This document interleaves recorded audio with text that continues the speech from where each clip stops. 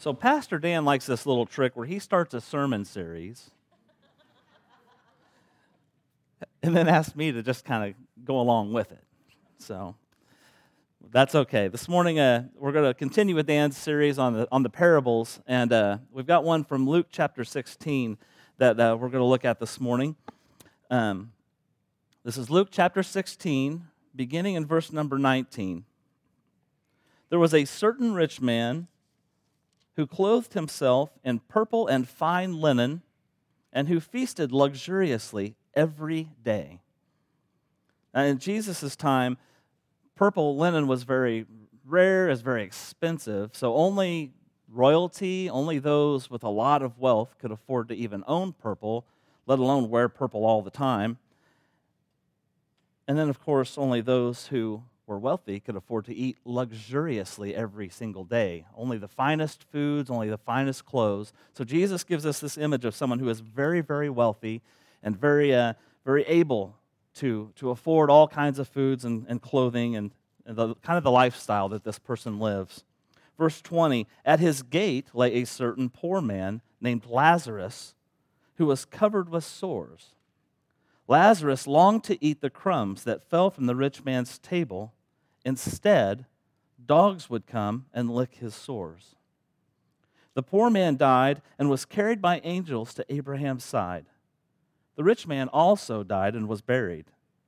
While being tormented in the place of the dead, he looked up and saw Abraham at a distance with Lazarus at his side. He shouted, "Father Abraham, have mercy on me. Send Lazarus to dip the tip of his finger in water and cool my tongue because I'm suffering in this flame."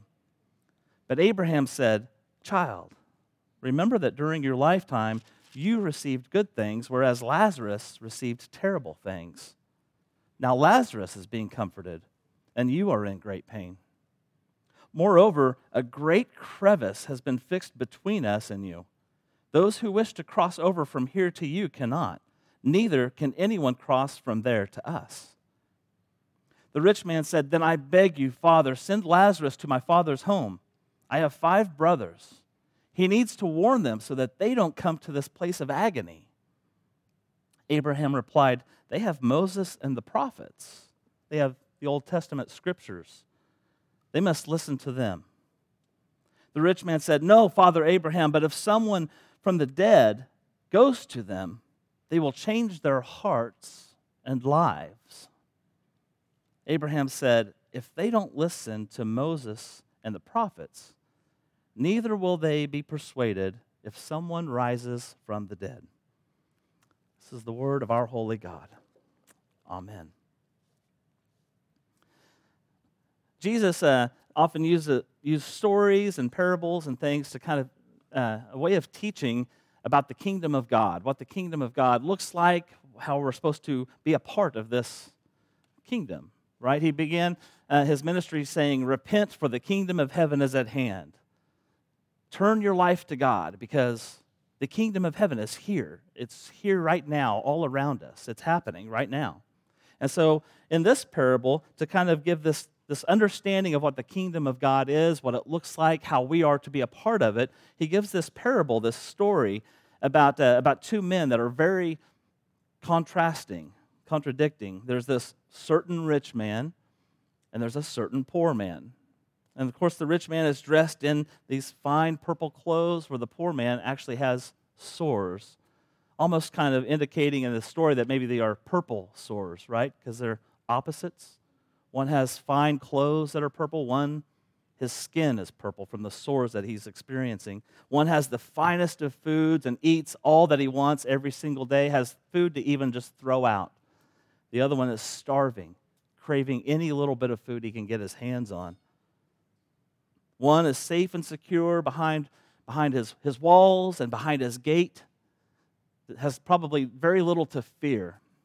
And the other one is outside the walls with the wild animals. Jesus gives this detail that he kind of throws this little detail in that maybe we might overlook, that even the dogs were coming and licking his sores. And sometimes I've even heard people preach this, that, oh, isn't it that nice that even the the dogs cared more than Abraham did. The dogs, our little yiping pets that we have, would come and care for this man more than Abraham did.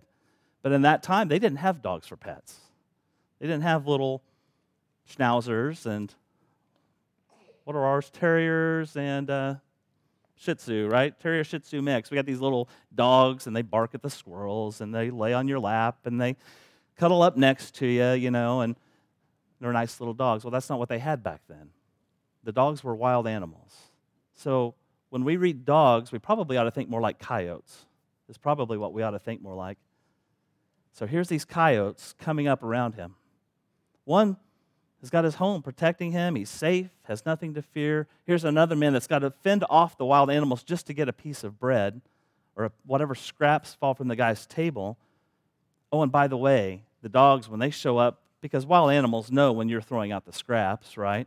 We've all set out the trash cans, and somehow every raccoon and possum and wildcat in the neighborhood knows when the trash can goes out, right? It's the same back then. Here comes these wild animals coming to eat on what they're just throwing out away from the table. And not only does he have to fight off the wild animals to get the scraps, actually the wild animals realize, this guy looks better than the bread that we're being tossed. And they start licking him, maybe thinking he's a meal, actually. So here's the situation that we see. And Jesus uses this idea, this understanding that the Jewish people had about what life after death is like. That when someone passes away, there's two places that you could go to. One is within Abraham's care. One is this place where you're cared by Father Abraham. You're in this place, Abraham's bosom. You're in the place where things are well and you're comfortable and peaceful. There's peace and joy. There's this wonderful place you get to go to. Or there's this other place that's not so peaceful, a place of torment and agony and pain. He uses this traditional Jewish understanding of life after death to reveal a truth about humanity in the kingdom of God here today. Now, the point of this message is not to give us this glimpse of what's going to happen after we die. He goes there, and he uses that as an illustration, and there's probably maybe some truth in the things that he says about what happens after life, after this life, but that's not the point of the story. The point of the story is to point us towards their life before they got there, that the kingdom of God is here already and now. And how is humanity supposed to be a part of the kingdom that is here and now? This is the point of the story. So for the first people hearing this parable, or maybe as the ones reading Luke's gospel, read this story, they had this understanding that those who are rich, they are greatly blessed by God. They must be this wonderful, righteous person for God to have blessed them so much.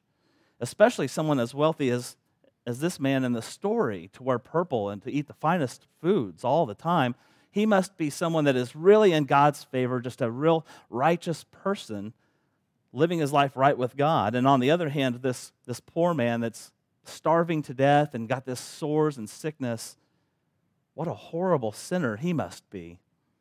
What a wicked, sinful person he must be to be suffering so bad. God must be punishing him for how bad he has lived his life.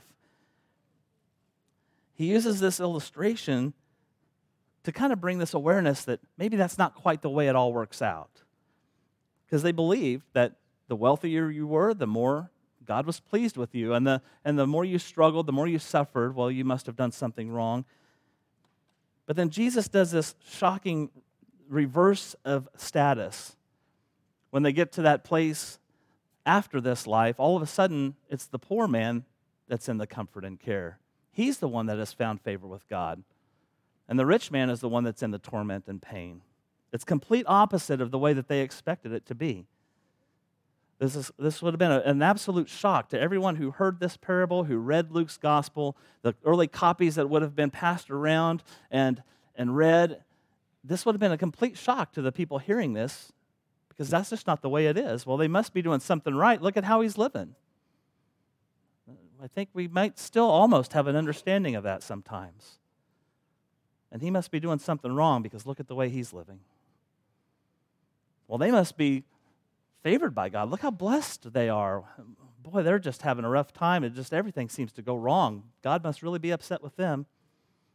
You've probably heard People say things like that. Maybe we've even thought that from time to time. But Jesus reveals that one person's suffering does not mean that they are sinful, and another person's wealth does not mean that they are divinely blessed. And in this parable, he gives this poor man this name Lazarus. This name, it's the only parable where anybody actually has a name. And in this one, his name is Lazarus, and that name means God helps, is what that name means. So the man who suffered greatly during his lifetime is the one that God helps.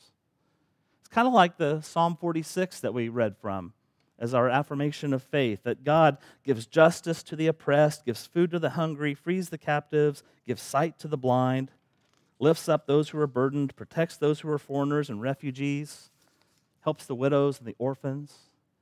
It's kind of like those Psalms that we've read, kind of like stories from the Moses and the prophets about how God helps the hurting. God helps the lowly. God brings down the proud. He humbles the proud.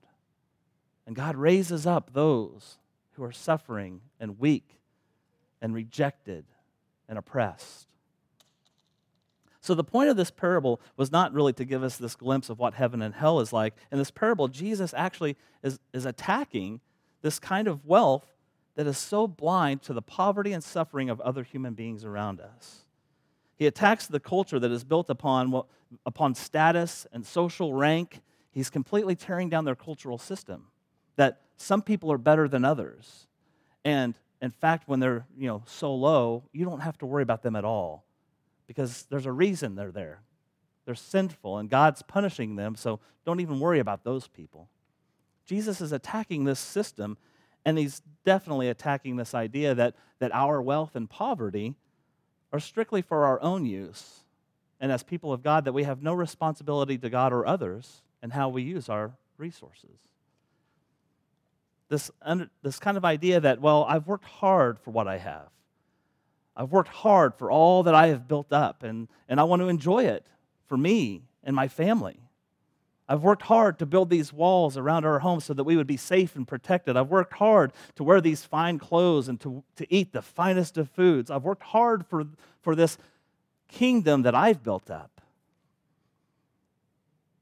And somehow we get this idea that as people of God, maybe we still don't have any responsibility to God in how we are to use what we've built up.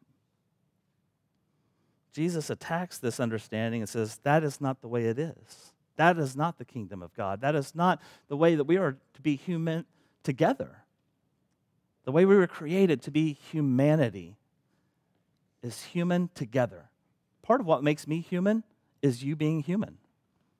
Part of what makes me created in God's image is you being created in God's image. Part of me making me is what makes you you.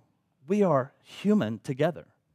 And part of that is that we care for each other. We love each other and provide for each other. And in all that I have, yes, I'm supposed to take and provide for my family. I'm supposed to make sure we have clothes, make sure we have shelter, make sure we have food. I'm supposed to make sure we have those necessities and needs of life.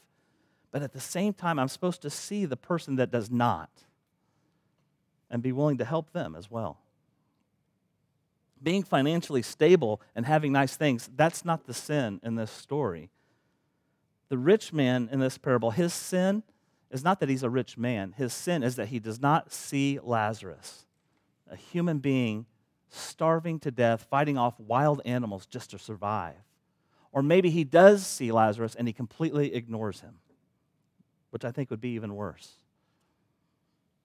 The sin is that, or it's not a sin to just have a blessed life with food and clothing and the necessities. The things that we need is having those things available to us. And even having an abundance of those things available to us is not a sin. It's the sin when we hoard those, when we keep those for ourselves, and we reject helping those who have nothing. This man had another human being laying right outside his gate, fighting for his life, and he did nothing about it. That's the sin. So Luke gives us this parable and challenges us to look beyond our lives and see the needs of humanity within this kingdom of God. Not the kingdom we build up, the kingdom God is bringing to this earth, to this world around us. The kingdom, Jesus says, is now here.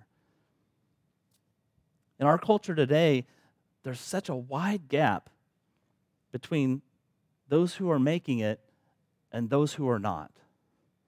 There's a wide gap between those who are getting by and getting by very well and those who are on the verge of losing everything that they have or everything that they're capable of putting together at all. While there's this great need for necessities like food and clothing, there's always been this need for food and clothing, right? There's always been a great need to care for those who are impoverished and those who are hurting. But in our world today, necessities, the number of needs that we have keeps growing and growing. Like things that were luxuries when my mom and my grandparents were little are now necessities, right? Automobiles were a luxury back in the day. Today it's a necessity. You have to have an automobile to get around. Telephones were a luxury. And I hear people talking about the old party line that you'd get on there and you'd have to wait for the neighbor to get off the phone so you could use the phone, the luxury it was, and then they'd be teenage girls on the phone all day and the neighbors were all mad at them because they were clogging up the party line, right? It was a luxury. Now it's a necessity. If you want a job and you go apply for a job, you have to have a phone so they can call you and say, you got the job. And then you got to have a way to get to the job.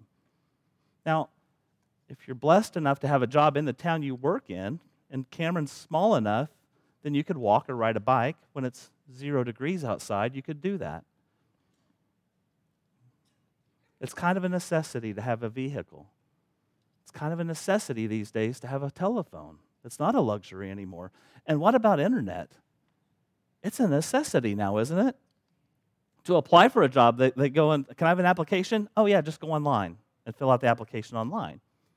You've got to have internet to get a job so that you can afford internet. Right? And for our kids, it's an absolute necessity.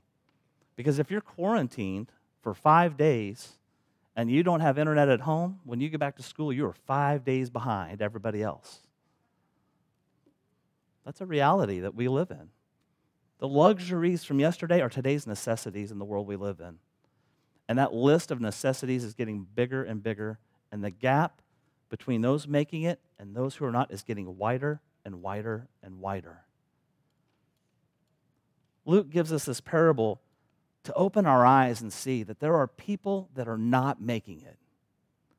There are people that are hurting. There are people who are poor. There are people that are starving. There are people that are going without the basic needs. And for many of them, it might just be, I don't have a way to get to a job. I don't have a phone to get the phone call telling me I got the job. It might be a lot of different necessities along the way that is holding them back, keeping them from getting to a place where they're just making it. Not a place of wealth and abundance, just trying to get to a place where they're making it. This gap and this chasm between the well-to-do and the barely hanging on seems like it's getting wider and wider. And in this parable, we see that in the gap, we see that in that chasm, in that divide between the two, that's where the kingdom of God is revealed, in that gap. This is a theme throughout the whole Gospel of Luke. The entire Gospel of Luke is filled with this theme of preaching good news to the poor, feeding the hungry, right? In fact, in Luke chapter 4, all the other Gospels, they start off with Jesus, and he goes and he gets baptized. Maybe he goes to the wilderness, and then he goes and does some ministry things, maybe a miracle, maybe it's some healings, different things, but not Luke. Luke takes us to a synagogue in Jesus' hometown, and he stands up. This is at the beginning of his ministry. You probably remember this story. He's standing in the synagogue, and they give him a scroll from Isaiah, and he opens it up, and he says, "The Spirit of the Lord is upon me, because he has anointed me to proclaim good news to the poor. He has sent me to proclaim freedom for the prisoners and recovery of sight for the blind, to set the oppressed free." That sounds familiar, doesn't it? That was the psalm we read from Psalm, right? And that's in Isaiah. Actually, let's do the entire Bible as we look at it. Caring for those who are rejected, those that are not making it. because that's the way we are created. What makes me human is you being human. We are human together. We are to care for one another. So Jesus stands up at the very beginning of his ministry and he says, here it is. Give your lives to God. The kingdom of heaven is here, right? And he said, God has now anointed me to bring good news to the poor. God has now anointed me to feed the hungry, to heal the blind. God has appointed me to step into this gap and reveal that the kingdom of God is right here, meeting the needs of every human being that God has created, which is all of them. The kingdom of God is most often revealed when hurting meets healing. It's most often revealed when hunger is nourished, when loneliness meets friendship, when acceptance embraces those who are rejected. That's where the kingdom of God is revealed. That's where the kingdom of God is experienced. So Jesus tells this parable to break down the barriers of this first century culture that's placing the wealthy so high up here and the poor so low down here. And thank goodness he did, because it's not that way anymore, right? Well, Jesus warns that there will be those who still won't listen. He tells this parable. And in the parable, the rich man realizes something's not right. Now, he doesn't quite still figure it out, because he says, have Lazarus be my servant and come give me some water. He still sees Lazarus as some lowly little person beneath him. So make Lazarus my servant and bring me some water. And Abraham says, that's not going to work out so well. Well, then have him go tell my family. Have him serve my family, right? So that they will have a change of heart and a change of life. He realizes there needs to be a change of heart and a change of life. But Jesus warns there'll still be those that don't listen. There'll still be those that don't believe. There will still be those that are blinded by their wealth, that are blinded by their status, that are blinded by their stuff. That's mine. This is the kingdom I've built up. And it is mine to use however I want to use it. Jesus is trying to get everyone to understand, no, this is mine that God has blessed me with. And I am to use it how God desires me to use it. And if that is providing for my family, praise God. Or if that is giving some food to a starving person, praise God. In this parable, Jesus warns that those whose hearts are obsessed with having certain things or living a certain lifestyle, they just won't believe it. Even if someone rises from the dead, he says, there will be those who still do not believe and accept this truth. Even if someone rises from the dead, well, we believe, don't we, that someone has rose from the dead? We believe that Christ has risen. We believe that Jesus is alive and that the kingdom of God is here and now, right? Right? Right? Thank you. That's the right answer. We believe that. And if we do believe that, then we must believe that the kingdom of God can be revealed. It can be seen. It can be experienced. Because if we believe that, in some way, we have seen it or experienced it ourselves.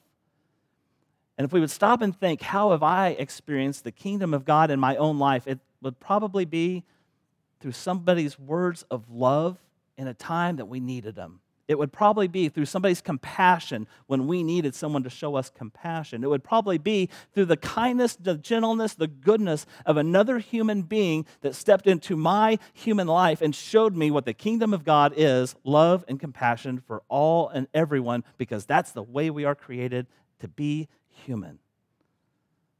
That's probably how we've experienced it, because that's how we're created to experience God's love and beauty. So if we believe Christ is risen from the dead and Christ is alive and the kingdom of God is here and now, then we also have to believe that where hunger is, there's an opportunity to nourish. Where suffering is, there's an opportunity for healing. Where there is sorrow and grieving, where there is hatred and bias, where there is rejection and addictions and outcasts and beggars, there is the kingdom of God waiting to be revealed.